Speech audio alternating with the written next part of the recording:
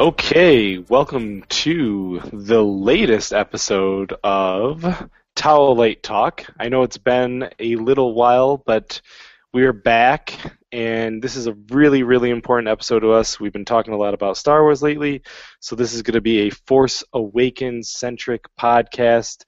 Lots and lots and lots and lots of spoilers. If you have not seen the movie, don't listen. Go see the movie first.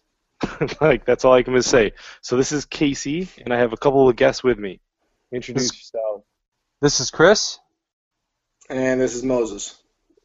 And you guys will recognize us all from don'tforgetatowel.com, the only place to travel geekly and to completely geek out on Star Wars, especially on Sundays.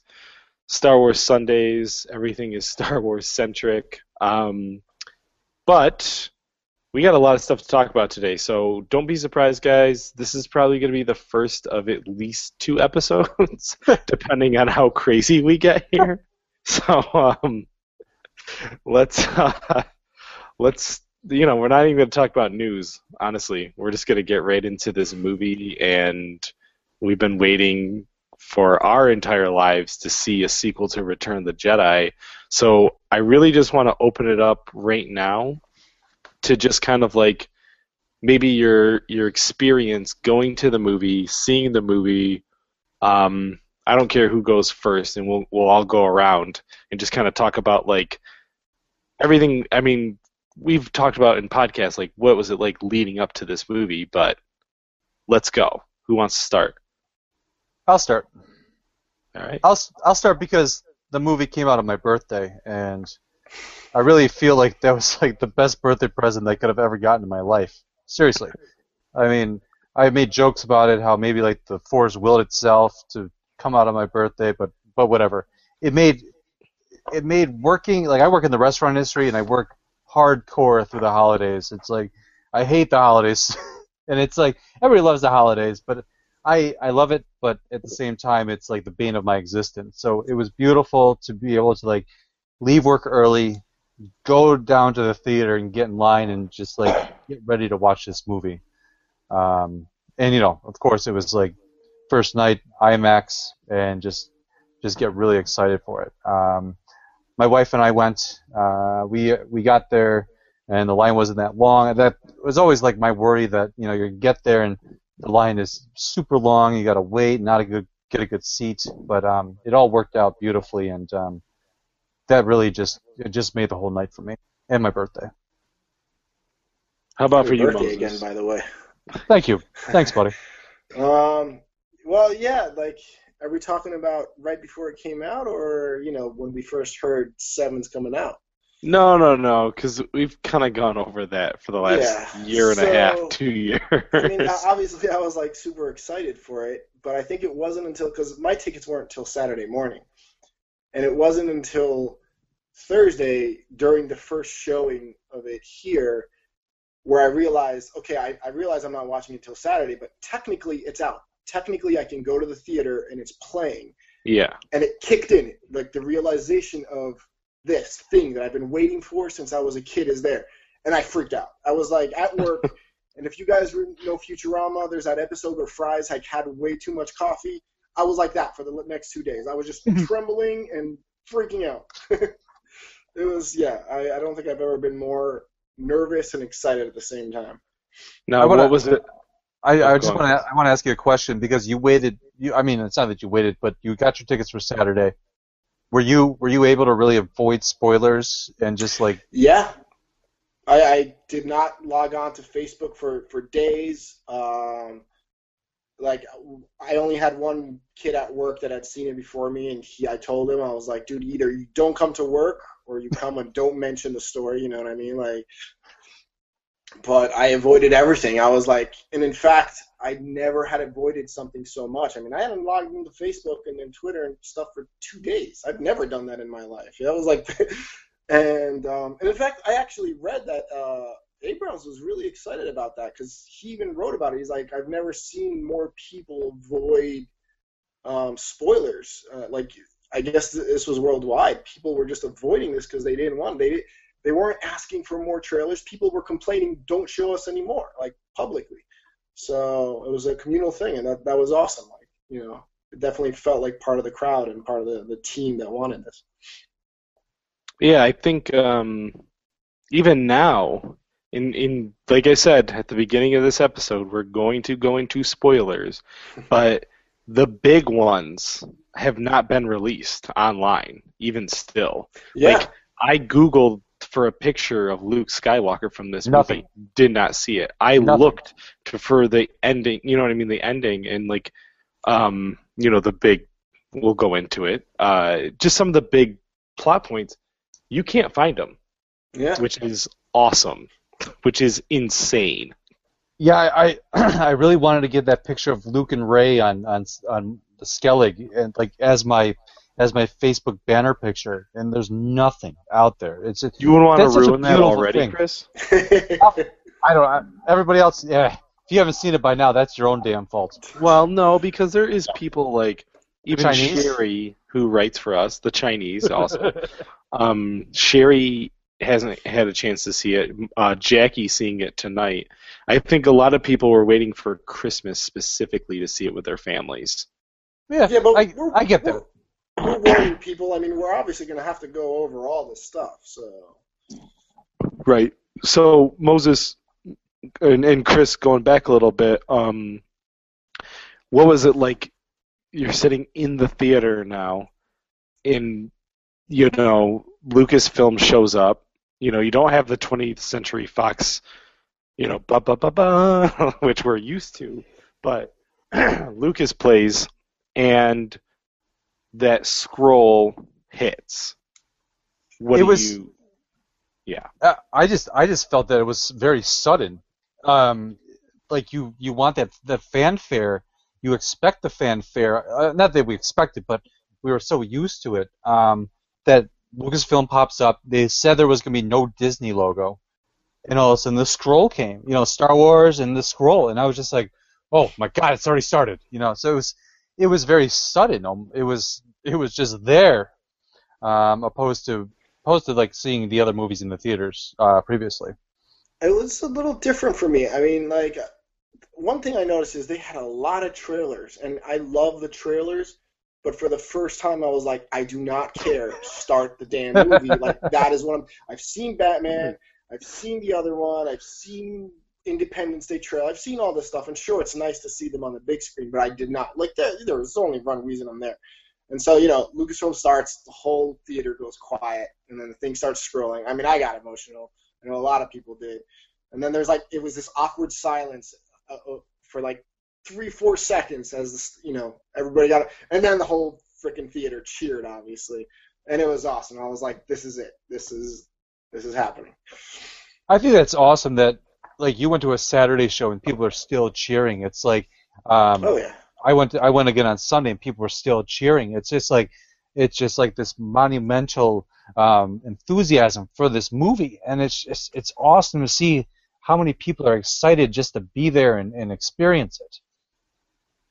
Yeah, I went. So I waited all day on Thursday from 11 o'clock in the morning when the theater opened until 7 o'clock, and I had done it for all the Star Wars movies since the prequels, and Chris was there at least for 2 of them. No. You were there for. Were you there for all 3? I did Olean for 1 and 2, and then we did 3 in Rochester. Yes. So I mean, shit. We that's tradition at this point for me, and it was funny because like there was 2 people ahead of line of us. We're 3 in line, and it was a long day, but it also wasn't staying till midnight, which is what I was used to doing too. So staying till 7 o'clock made a big difference. And then sitting in that theater, and we got to sit in the seats around 3:40, and it was at that point that my anticipation was like, whoop, like that's when shit hit, and it started to get real. And then I remember seeing that scroll, and I threw my hands up, and I go, this movie is about finding Luke Skywalker. Are you fucking kidding me? And I want to ask you a question. You went to see IMAX, right? Of course. Did you get the poster? I did not. Me neither. It didn't was get a for poster. AMC theaters. Only I the was at only Regal. I was at AMC, and I guess it's only for the first showing. So They here's the have thing. they have a special Poe one for the first showing on this Sunday too. Every weekend at Yep. AMC IMAXs will be a new special poster. So Mhm. yes, there's that Poe with the X-wings that's coming out this weekend, and the one before it last weekend was Rey and BB-8 and Jakku. Yep. Have these So already every gone weekend there's one. Have these already gone on eBay for sale and stuff? For your first I have- child. Yeah, I haven't checked yet, but Actually, I do I'm want to willing to mention. give it up. No. I just want to mention. It was not that I was in like kind of Moses' boat where I had to wait till Saturday and avoid spoilers like that, but we went to the second showing of the IMAX, and so we ran the risk of the first people coming out of that theater. So I brought like earplugs, the stuff you use for like swimming and Smart. stuff. And I'm just like sitting there reading Lost Stars, just like I guess I was pretending to read Lost Stars because I really couldn't concentrate on it. But yeah, that's how far I went to kind of hide. No, I agree. I went there, so I got the 10 o'clock, which was, I thought it was the first IMAX, but I guess there was a 9 o'clock that I didn't know of. So I went there at 8, and there was already like a good 100, 150 people in line. And I'm like, all these people are for the IMAX. And I was like, great, I'm going to be up in front. I was like, whatever, I just wanted to get the spoilers out of the way. But as I'm waiting in line, like, I hear people, I started talking to people, and I guess there's a 9 o'clock showing, so it was awesome because the majority of that line was actually for the 9 o'clock showing. So when I had the perfect seats for IMAX, which was a big plus. And it was all adults next to me, too, so you didn't have a bunch of, not, little kids, they love it, too, but you know what I mean, when you have this, like, little kid kicking and making noise, it's a lot more distracting. But while I was waiting in line, I was like, I should have brought my headphones. I totally forgot about that. I was afraid someone would, like, couldn't help thinking of that Simpsons scene where Homer walks out. He's like, Yes. I can't believe Darth Vader is Luke's father. That's all I thought about. I was like, That I will Simpsons thing- punch somebody. Absolutely. Yeah, it worked out though. Nothing was spoiled, and like you mentioned that thing, and maybe we'll talk about it a little later, but how the first sentence is straight up, Luke Skywalker is gone. And I think that I appreciate that a lot. That and how they talked about Kylo near the beginning. Like, you almost find out almost immediately what's going on there. And it was a good thing because it wasn't like those were the two main questions. And he's not going to do some kind of trickery where he's going to leave everything for the end. He's like, here, you guys want to know about this? This is what's going on. Let's just watch the movie, kind of thing. I kind of had the feeling that this would be, it would be more like almost like a role-playing game where these new characters, they exist in the Star Wars universe, and they go and they meet the classic characters, and as you're going through this journey, what a journey to the Force Awakens, but as they're going through this, it's like the ultimate goal was to find Luke Skywalker. So it's like you met Han Solo along the way, and then you met Princess Leia or General Leia along the way, and then finally the ultimate goal was they found Luke Skywalker. And I think that was like kind of the amazing thing about it, that and we'll talk about this in a little bit, I guess, with the high and the low points, but just meeting up with all these different familiar characters made it, feel like a Star Wars movie, opposed to maybe how some of us feel about the prequel trilogy.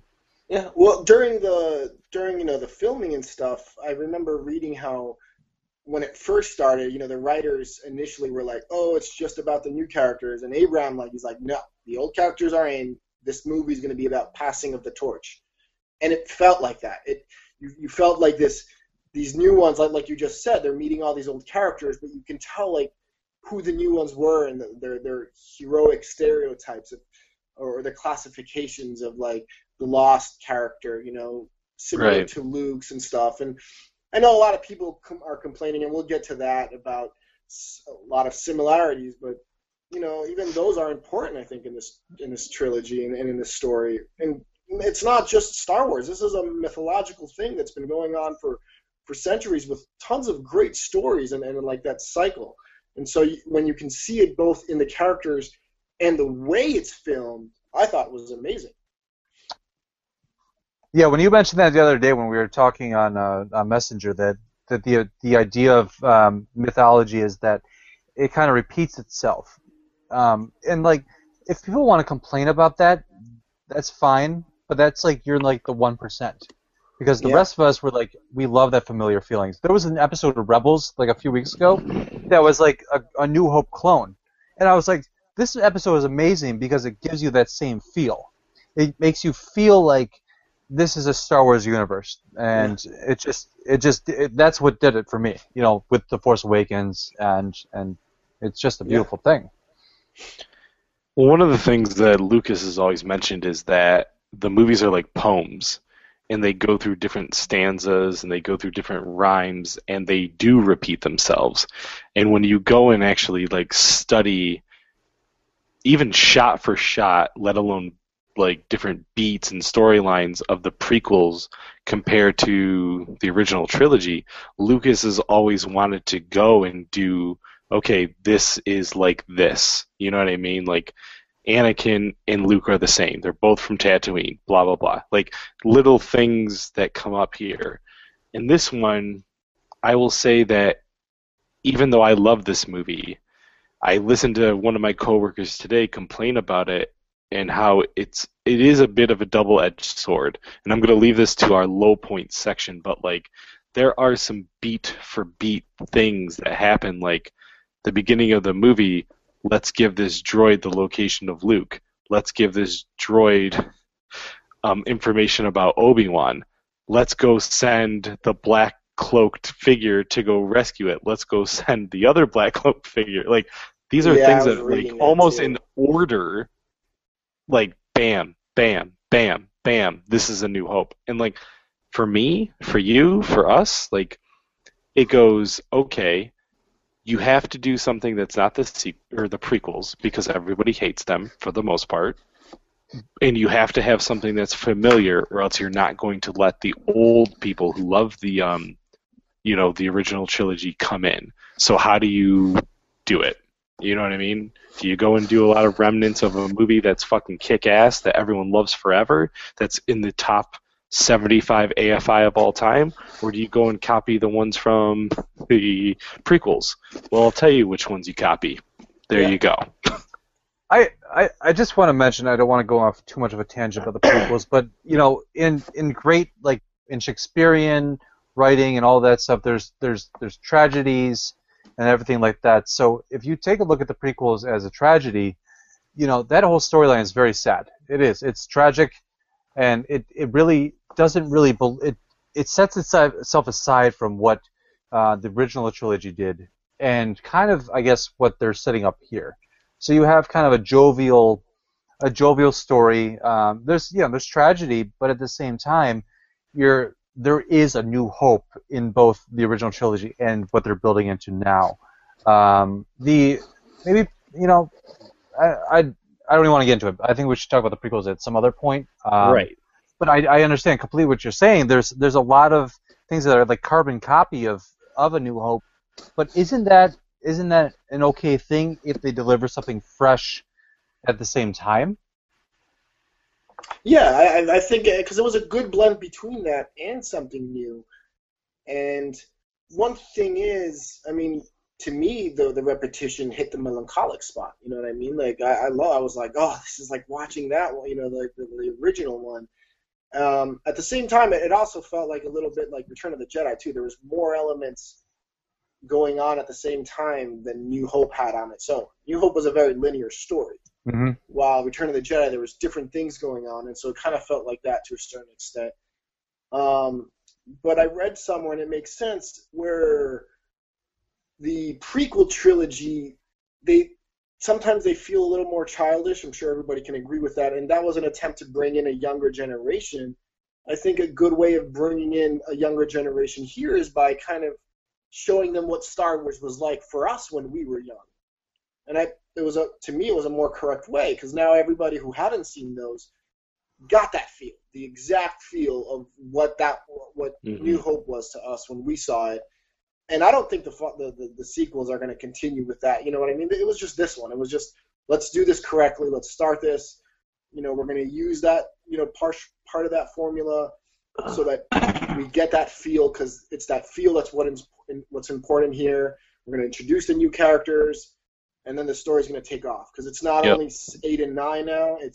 There's going to be the Rogue One. There's going to be the Han Solo, and who knows how many other movies are going to come out. I mean, this just opens up a whole new world. And the biggest fear was if Disney can do this, and they did it. End of story. Like, we're in good hands in my opinion, and I can't wait for anything they throw our way.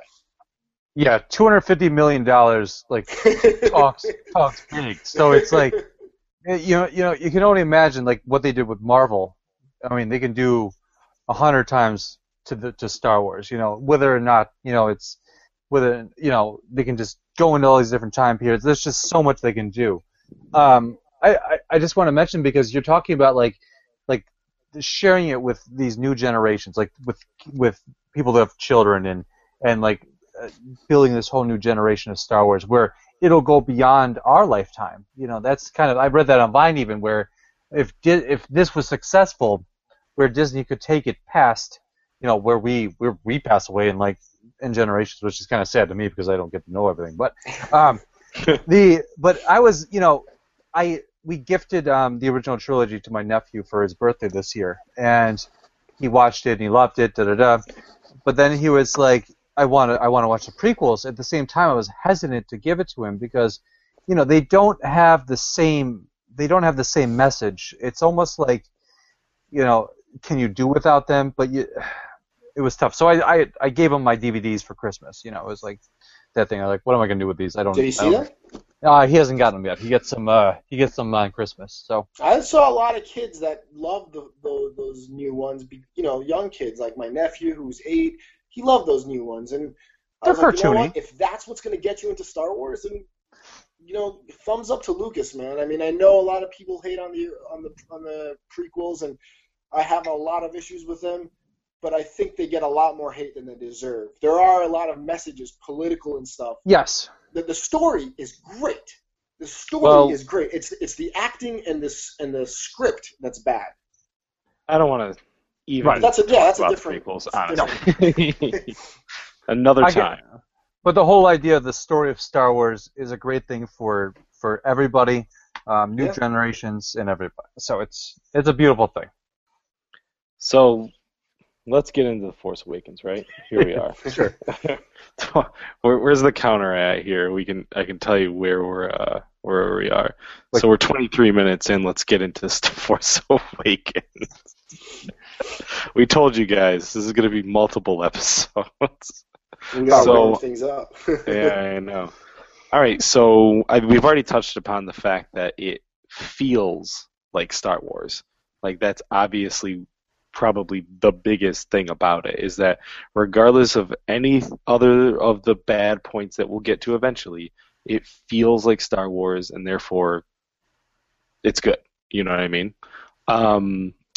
What did we think about? So we had Lawrence Kasdan coming back as director. Writer. Lawrence Kasdan back as writer. He wrote Empire Strikes Back. He wrote Return of the Jedi. He's writing this, and he's writing the Han Solo movie that he's done. And then we got J.J. Abrams as director. Where are we at in those two fields? Moses? Side note, is he staying as writer for the other two as well? No. He's only writing the Han Solo movie, then he's done. Rian Johnson. Rian Johnson, who's directing Episode 8, is writing Episode 8, and Colin Trevorrow is writing Episode 9, directing Episode 9, with J.J. Abrams overseeing everything. That's good. And Disney, one thing, I mean, how much Disney's involved, I don't know, but they know how to put a team together. I mean, from they're their animated films 100% involved. So, you know what? Pick whoever you want. Clearly, you have not disappointed me yet, so do your thing. I mean, Disney is a machine that says, this is where we are going. You either accept it or, where you don't. Edgar Wright. You know what I mean? Josh Trank. I'm sorry, you know what I mean? Ant-Man might be different, and I'm sure I would have loved to see an Edgar Wright Ant-Man because I fucking think he's a brilliant director and writer. But, Disney says, bam, bam, bam. This is what you need to do. And, you know, at least for Marvel, for Star Wars, it was probably Kathleen Kennedy, J.J. Yeah. Abrams going, this is where we're going. I'm sure the skeleton of 7, 8, and 9 has already been written. Oh, Now of it's course. just, let's get the beats, you Yeah. know, in between those points. Well, J.J. Abrams made a statement. Oh, he's kind of upset that he's not as involved in it as he could be after he's read the script. So that makes me feel pretty positive about what's coming next. Yeah, exactly. So, okay, J.J. Abrams, I mean, on Gourmet Scum Radio, we did a whole episode, regarding J.J. Abrams. We love him. What did you guys think of the direction of the movie? It's awesome. Yeah. I mean, I always thought he was a great director. I loved all his stuff. I like how a lot of people complain how he uses lens flares a lot. And I was like, bam, no more lens flares. Like, he does it for certain movies. Like, he directed it the way a Star Wars film was meant to be directed. Like, so I got emotional when it first started scrolling the script, and then I remember it was like a few scenes into it. I think it was right after Rey meets BB-8, and they just start walking off. And when I'm seeing a movie, we were in film school together. There's the fan part of me, but then there's the critical part. The dialogue, the acting, the camera shot, the angle, the music. And even with the prequels, I remember from that very first scene with Obi-Wan and Qui-Gon, the script fell a little off. The way they were talking, it was very stoic and cold and not emotional. So even those, as much as they're Star Wars and they're good, I noticed it from the beginning. So 10 minutes into this one, I'm noticing all this, and so they're walking off. And again, it clicks. I'm just like, oh my God, this is it. This is what we've been waiting for. It's done right. I'm about to see the rest of this movie the way it was meant to be, shot, at least. Whatever the story goes, I don't know yet. But it felt like Star Wars. It felt like a well-produced Star Wars, a well-cast Star Wars. And you could tell even from the get-go with BB-8 and then the aliens and everybody, like, it was real. Like, he went out of his way to make sure that everything was, the way it was supposed to be. In regards to that, I really agree with that, because when you watch the prequels, the only person who seems to really want to be there is Obi-Wan Kenobi. Like Ewan McGregor was like, he held those movies. Yeah. Like, if you don't have a full cast doing that, then it's not well, put together. So I agree with you, like, saying that when you watch the characters interact and they make jokes together, and they just all seem to belong there. Yeah. I mean, and I think, yet again, it has a lot more to do with, like, it's a sequel to Return of the Jedi. It's a lived-in world. It's a world where the aliens don't all talk English, and they don't talk racist English. You know what I mean? It's like, hey, guess what? Jim Henson made a fucking puppet, and I believe it. You know what I mean? Like, even though some people complained about, like, that vulture that was, like, pecking, because it clearly looks like a puppet, but I was like, hey, I fucking love Muppets. I'd rather see a puppet than see CGI. You could tell when something's CGI. Exactly. That's the problem. Like, people will be like, oh, they complain about CGI, and then you get the other thing, and then they complain about that. Like, they're going to complain no matter what you give them at this point. Do you remember in Return of the Jedi when they go outside of Jabba's palace and there's like that weird frog thing and he eats the... Yeah. That's the same thing. Yeah. It's like, I love that kind of stuff. Yep.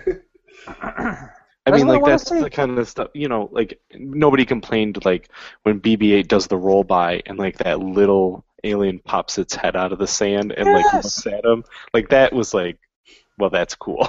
that was the start of that real feel of, like, oh my God, puppets. Like, this is that and the fact that, you're seeing, even before that, there's one of the, First Order who's like got a gun to the head of like a alien, but he's clearly animatronic. Like he's screaming, you know what I mean? Like you clearly Yeah. see, like this is an alien fucking dude getting shot, not a CGI dude, like a dude with a mask on. And even It's a few minutes later, when Ray meets BB-8, there's what's that person on that big creature, the armored creature? Mm-hmm. Tito. Oh yeah, Tito. Yeah. I see that, and my first thought is when Anakin and Amidala are on the creatures there, which is all CGI, and Oh, fake God. that look. And I'm like, Yes. "That's it, right there. Like, that's real fake. Real fake." And I mean, it's just like, it puts you more there. It makes it more realistic. And Well, it doesn't only do that. It puts the actors there too, because you could Exactly. see how empty the acting was. Because Yeah. like you're in front of green screens the whole time. So what do you really, like when you watch the original trilogy and they're all in Jabba's palace and there's all that like amazement around you. Of course, you can get into the scene more. Yeah. Let's keeping on about the realism. I wanted to talk about practical effects. The monsters are there, which is amazing. The ships, the environments, like those are all real. You're all there. I also wanted to talk about the realism of the stormtroopers. Finally, like these guys can shoot.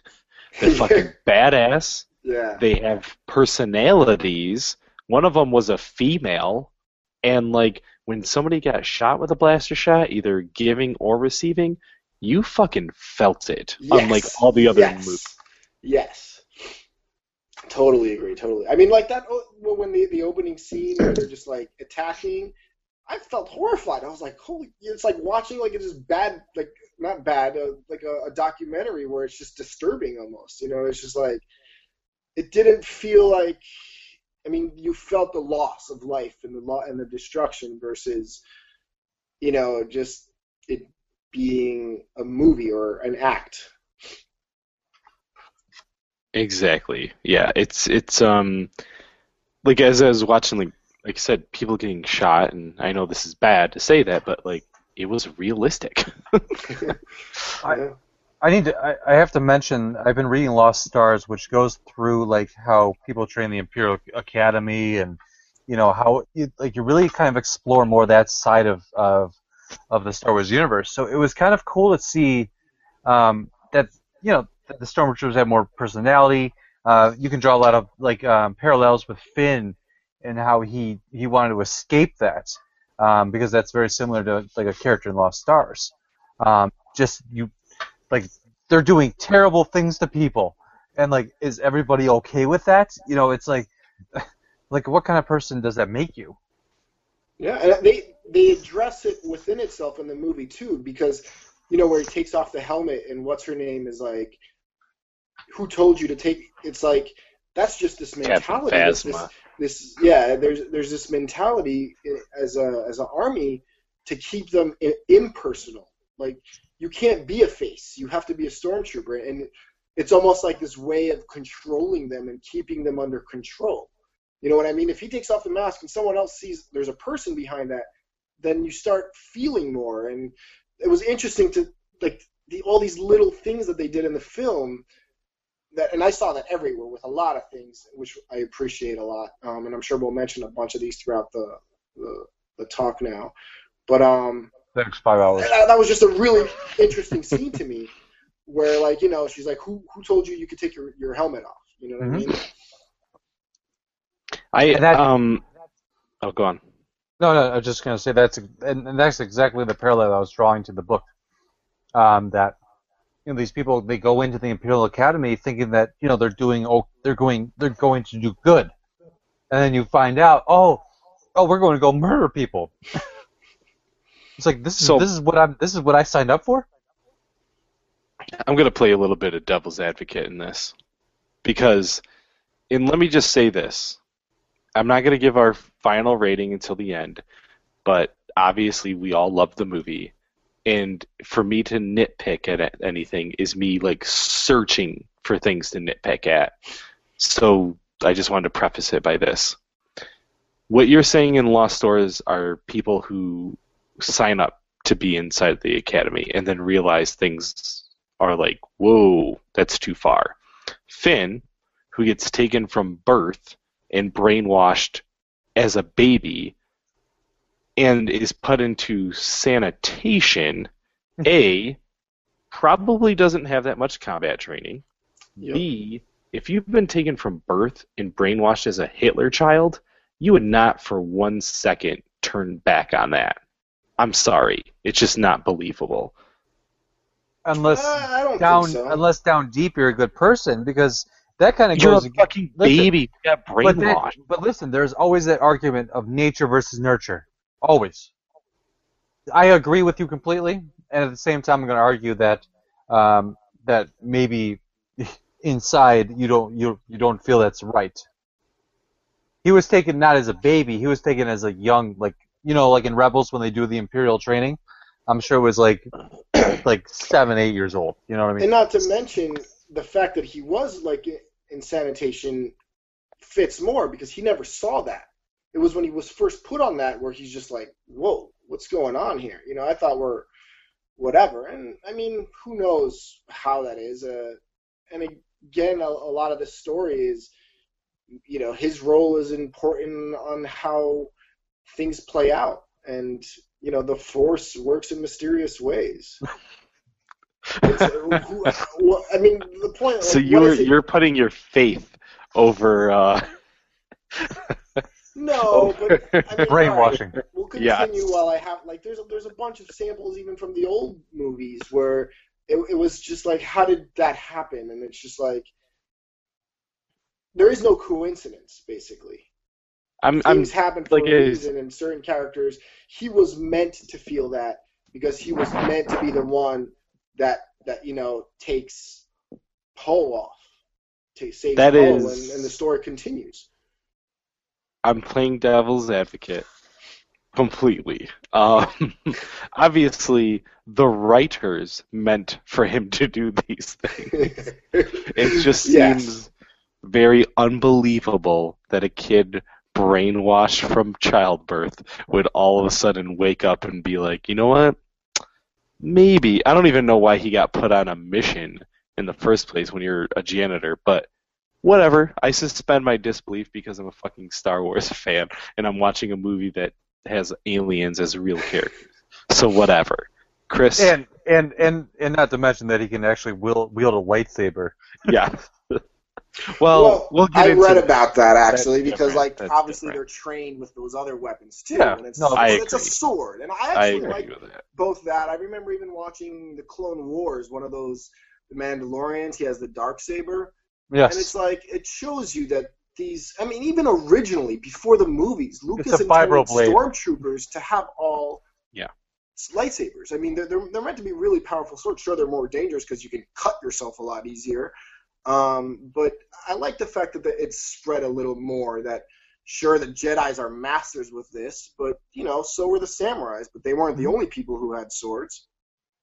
So, I mean, they had the known, the katana, which was deadlier than most weapons, and the way they used it. But I think that was the kind of the idea with the Jedi monks and their lightsabers. Doesn't mean other people can. Obviously, he wasn't that good with it. He got his ass whooped by that one guy with the Viper sword or whatever, and then he got his ass whooped later on. But that doesn't mean he can't hold it and wield it and, attempt. But back to what we were saying, I agree with you, Casey, because one issue I had with that is, like, if he's straight out of sanitation, what is he doing on Kylo's team? I mean, that's, like, top level. You know what I mean? Like, so somebody called that sick. You would have the troopers that were in 50 wars and, can shoot a fly off a can, you know what I mean? Versus, we're going to bring this new guy in. He's been good at cleaning stuff.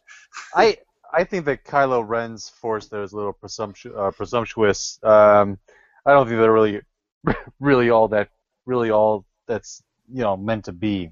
The First Order, they stem out of the Empire. We're seeing a very young new force of bad guys, which will be interesting to kind of read about how they build that in the new canon. Mm-hmm. But I mean, their leadership is Kylo Ren, who is like a fit-throwing Sith wannabe. You got General Hux, who they just want to fight between each other. He's classic like a spoiled Imperial brat, yeah, but he's a classic Imperial. And then you got we'll talk about Snoke in a little bit, but But I mean, Well- yeah, doesn't it? I need to see it again, but doesn't You it do. say that the First Order came about after Luke disappeared? If you read the Aftermath trilogy will end with the fall of the Empire. That's basically what they're working towards. And then once the Empire falls during that time period, a new evil has to arrive or whatever, or arise. And as we find out with Kylo Ren, Ben Skywalker defies Luke Skywalker's training and either murders all the young Jedi or whatever happens. So But we'll see. Does he join the First Order, or does the First Order get created during that time? Because I think in the opening credits it says, following Skywalker's disappearance, Kylo Ren, and the First Order, or I don't know, I forget what it says, but it almost made it seem like, the Empire lost, the New Republic was kind of formed, and then as soon as these Jedi's took that big hit, there's this new team that's like, yo, let's do this. Let's get back to the Empire, basically, and let's. Well, that's classic. That's even classic expanded universe. That there's always a new empire or something like that. So it's like you said. It's the cycle of mythology in the Star Wars universe. But we want to concentrate on Force Awakens. But I would say that the rise of Snoke and him taking Ben under his wing really just kind of spawns the First Order. Yeah. So and that's again. But we don't know anything. The little thing. One of the little things that I loved about this movie just felt like it was giving a lot more attention to the universe and the mythos of Star Wars as a whole. I mean, from the flags they had at that place, representing all these things. From the fact that now you actually saw these space pirates, man. They were obviously all bought out. They wanted the money, but you got to see different factions and different. Before you had Jabba, that was a gangster, but you didn't really, there wasn't, there was the Jedis, the Rebels, the Empire, and Jabba. Here you're seeing different space pirates coming in. They're all on bounties, bounty hunters. You're seeing it just felt bigger. It felt more, and throughout the whole movie, I can think of, oh my God, there's so much they can tell about everything. I actually can draw, you can draw really good parallels to how the video games and books have treated it, because it just opens up the universe more to other characters besides what you're just concentrating on with the main characters. Yeah. I wanted to go back real quick to Kylo Ren and Finn. When Finn leaves and says, when Finn has that hesitation with killing, and Kylo Ren notices. Yeah, he just stares at him or whatever. I don't think he noticed the hesitation. He didn't notice that he didn't shoot. He just noticed that he was kind of frozen afterwards. And to me, it was, at the time, it was an implication that, is he feeling some force sensitivity there? I mean, as of right now, it's not there, as we saw in the movie. You never know if it'll come later, and there's different theories of whether, you're born with it or it's something that you can just believe in and dig deep down and kind of find it to a certain extent. Anyone can. I mean, that's how Did you say midichlorians? Nope. Oh yeah, absolutely not. Okay. And well, that's the exact point. I was reading this article that was we grew up thinking that that's accessible to any of us. As a kid, you're you don't have to be born with it. You know what I mean? And that's something that the prequels kind of ruined. They're just well, you gotta be born with it. What the hell is that? And so I feel like what's her name? Zan Pan. I'm having a brain freeze. Maz Kanata? No, wait, what was her name?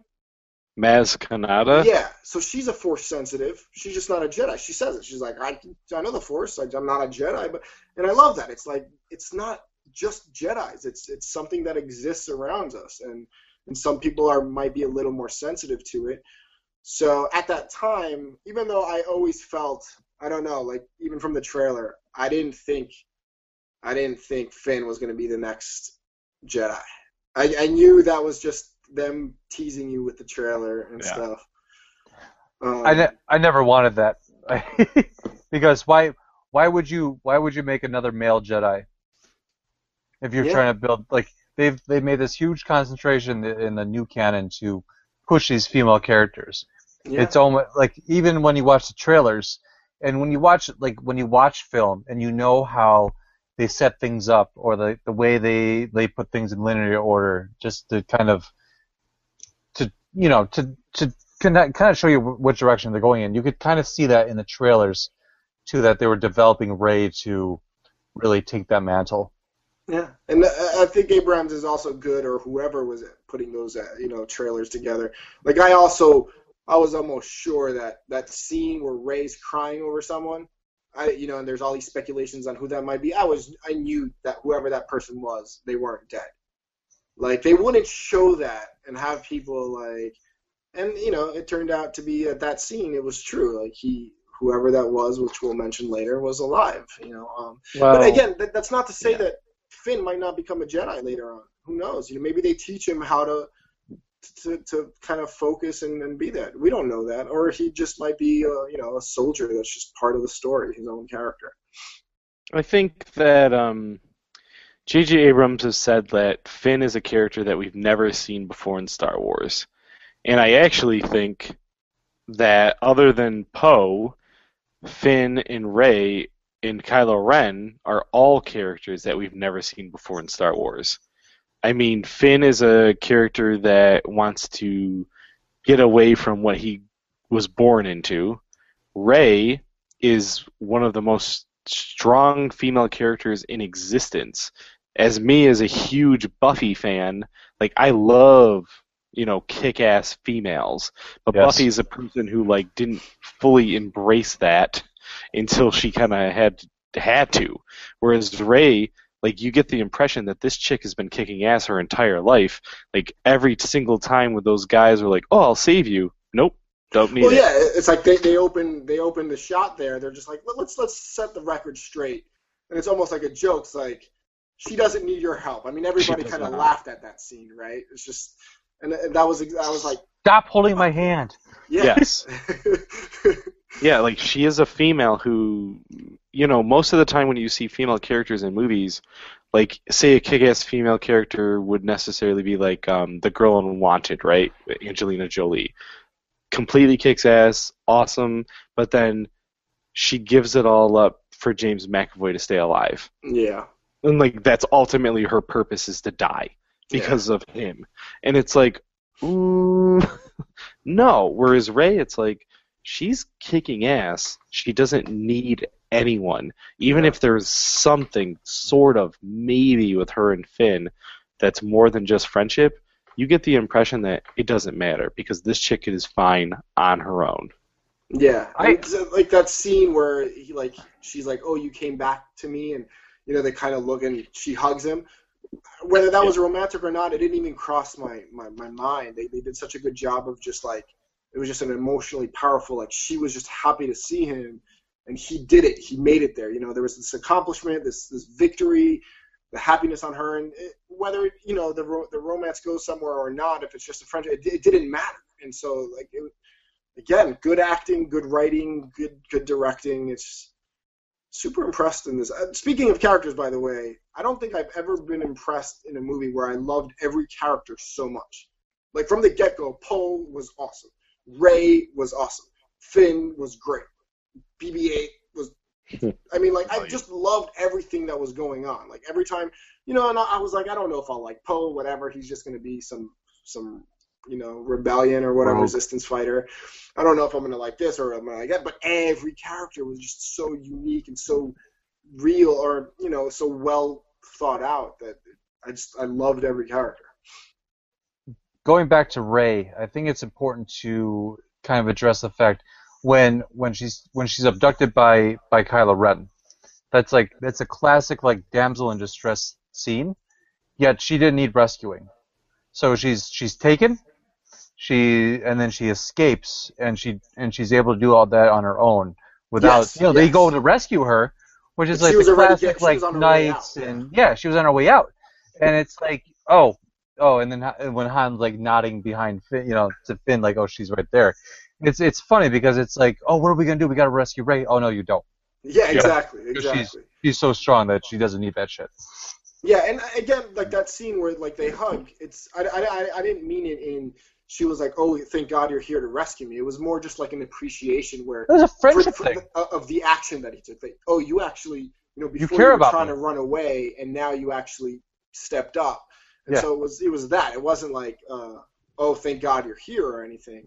But No. yeah, it's. I gotta. Well, go let's talk about.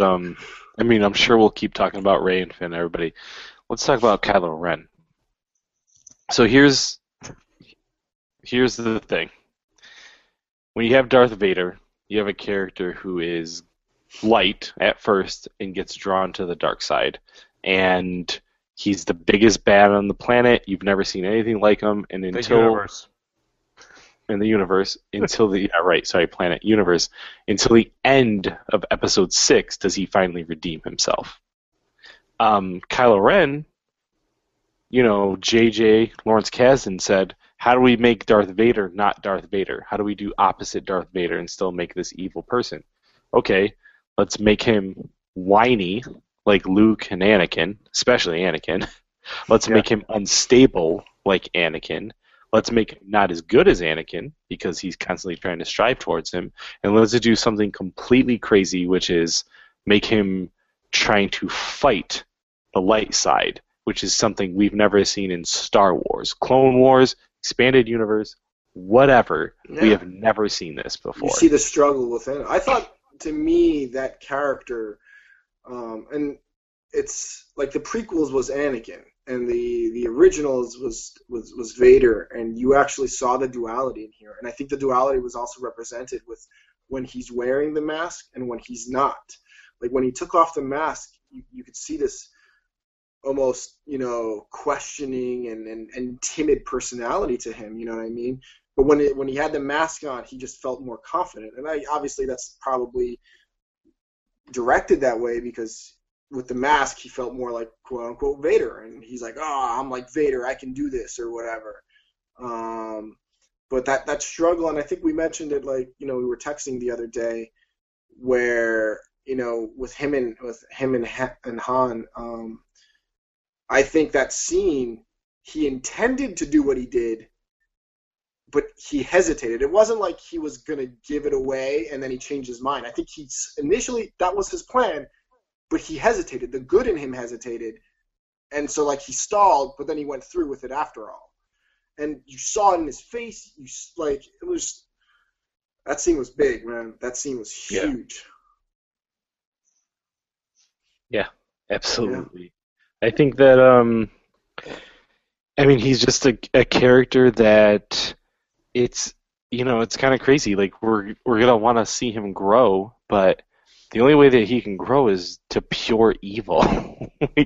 Right now he's, semi-evil, and the big reveal that we'll talk more in depth about, brought him over that edge. But he's a fucking unstable, whiny son of a bitch.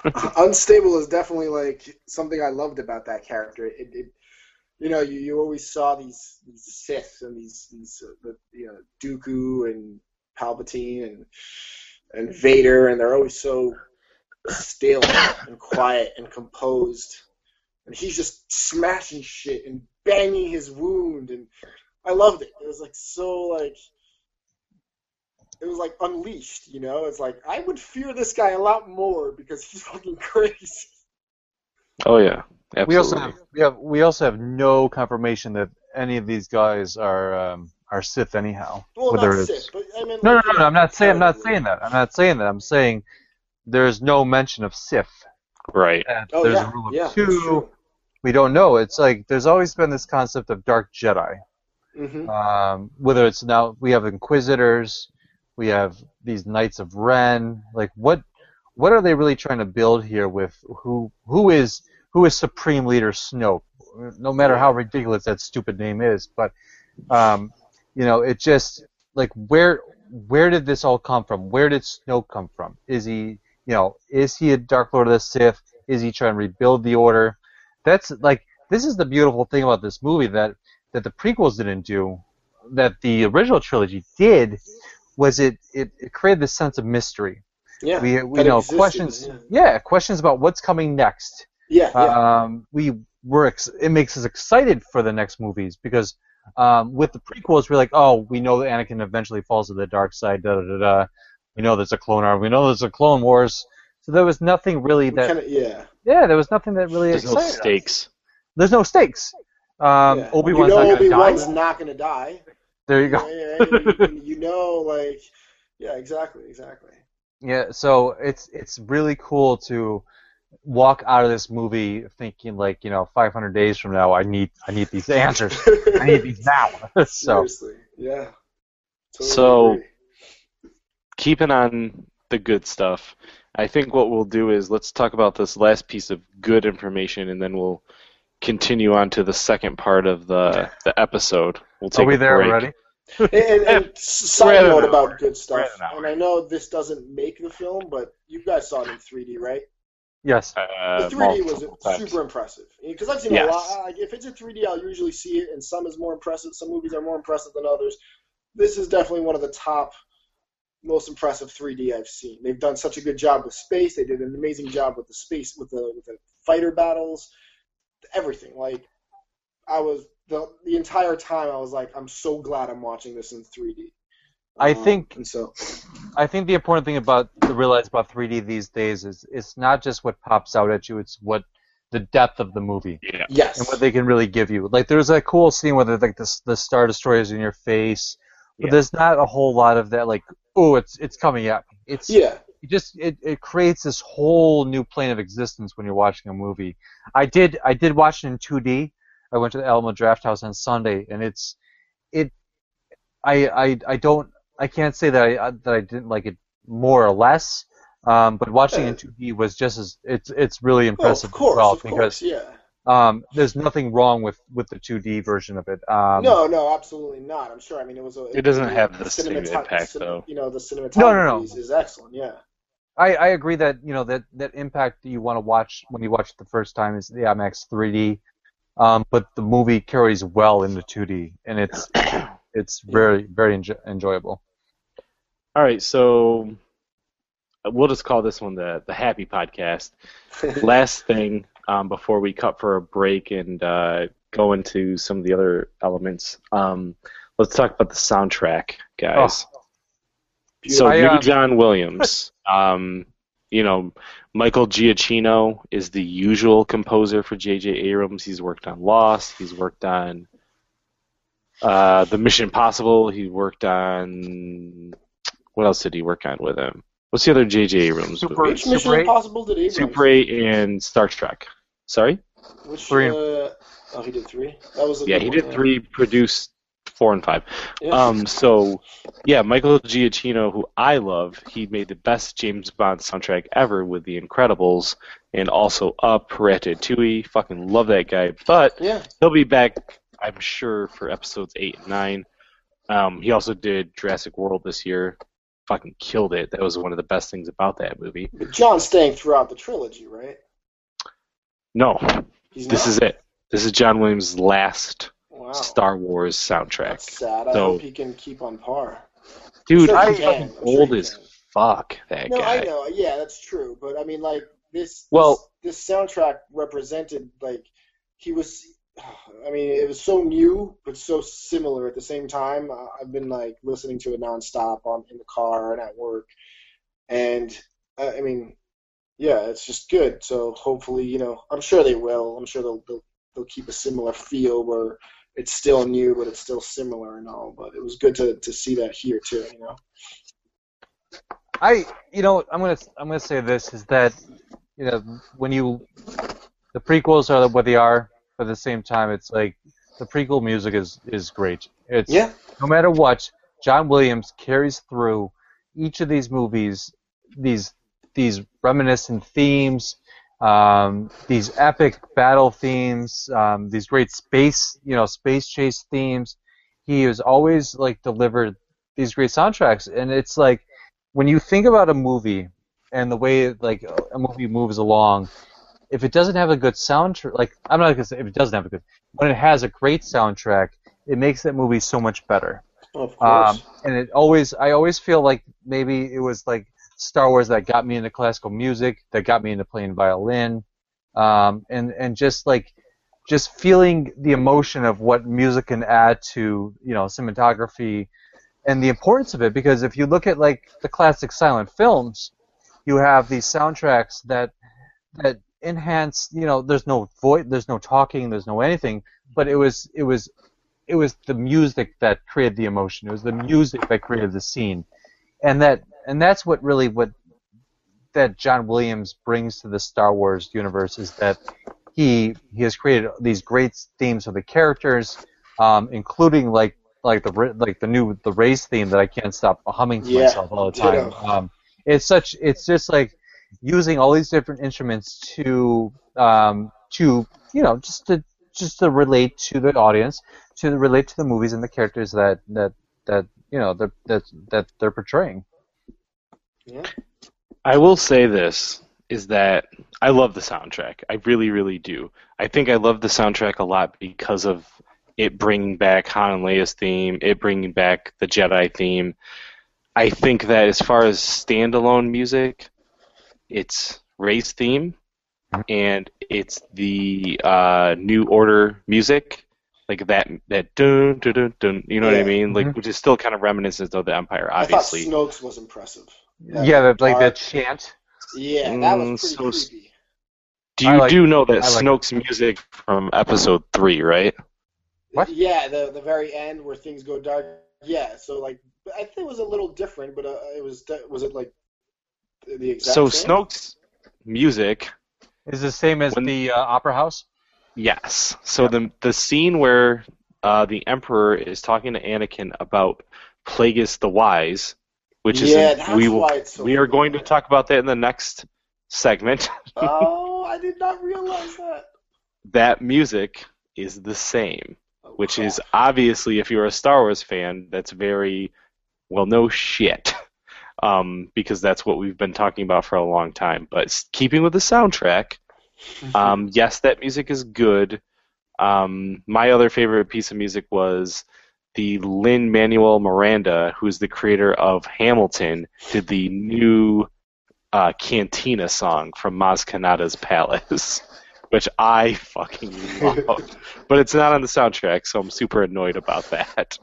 Just wait till the DVD release where you're going to have the I know, but it's just like, I'm going to have to buy 2 soundtracks. No, you're going to have the deleted What's scene wrong with that? with the musical scene with the aliens singing that they're going to add afterwards. Yes. Don't even start with those special edition. We're not talking about that. So So I want an anywho, extended edition. anything else that you guys want to talk about just with the soundtrack? Because, I mean, we have a ton of stuff to talk about The Force Awakens. We're at an hour. I think this is a good point to kind of transition into a next segment.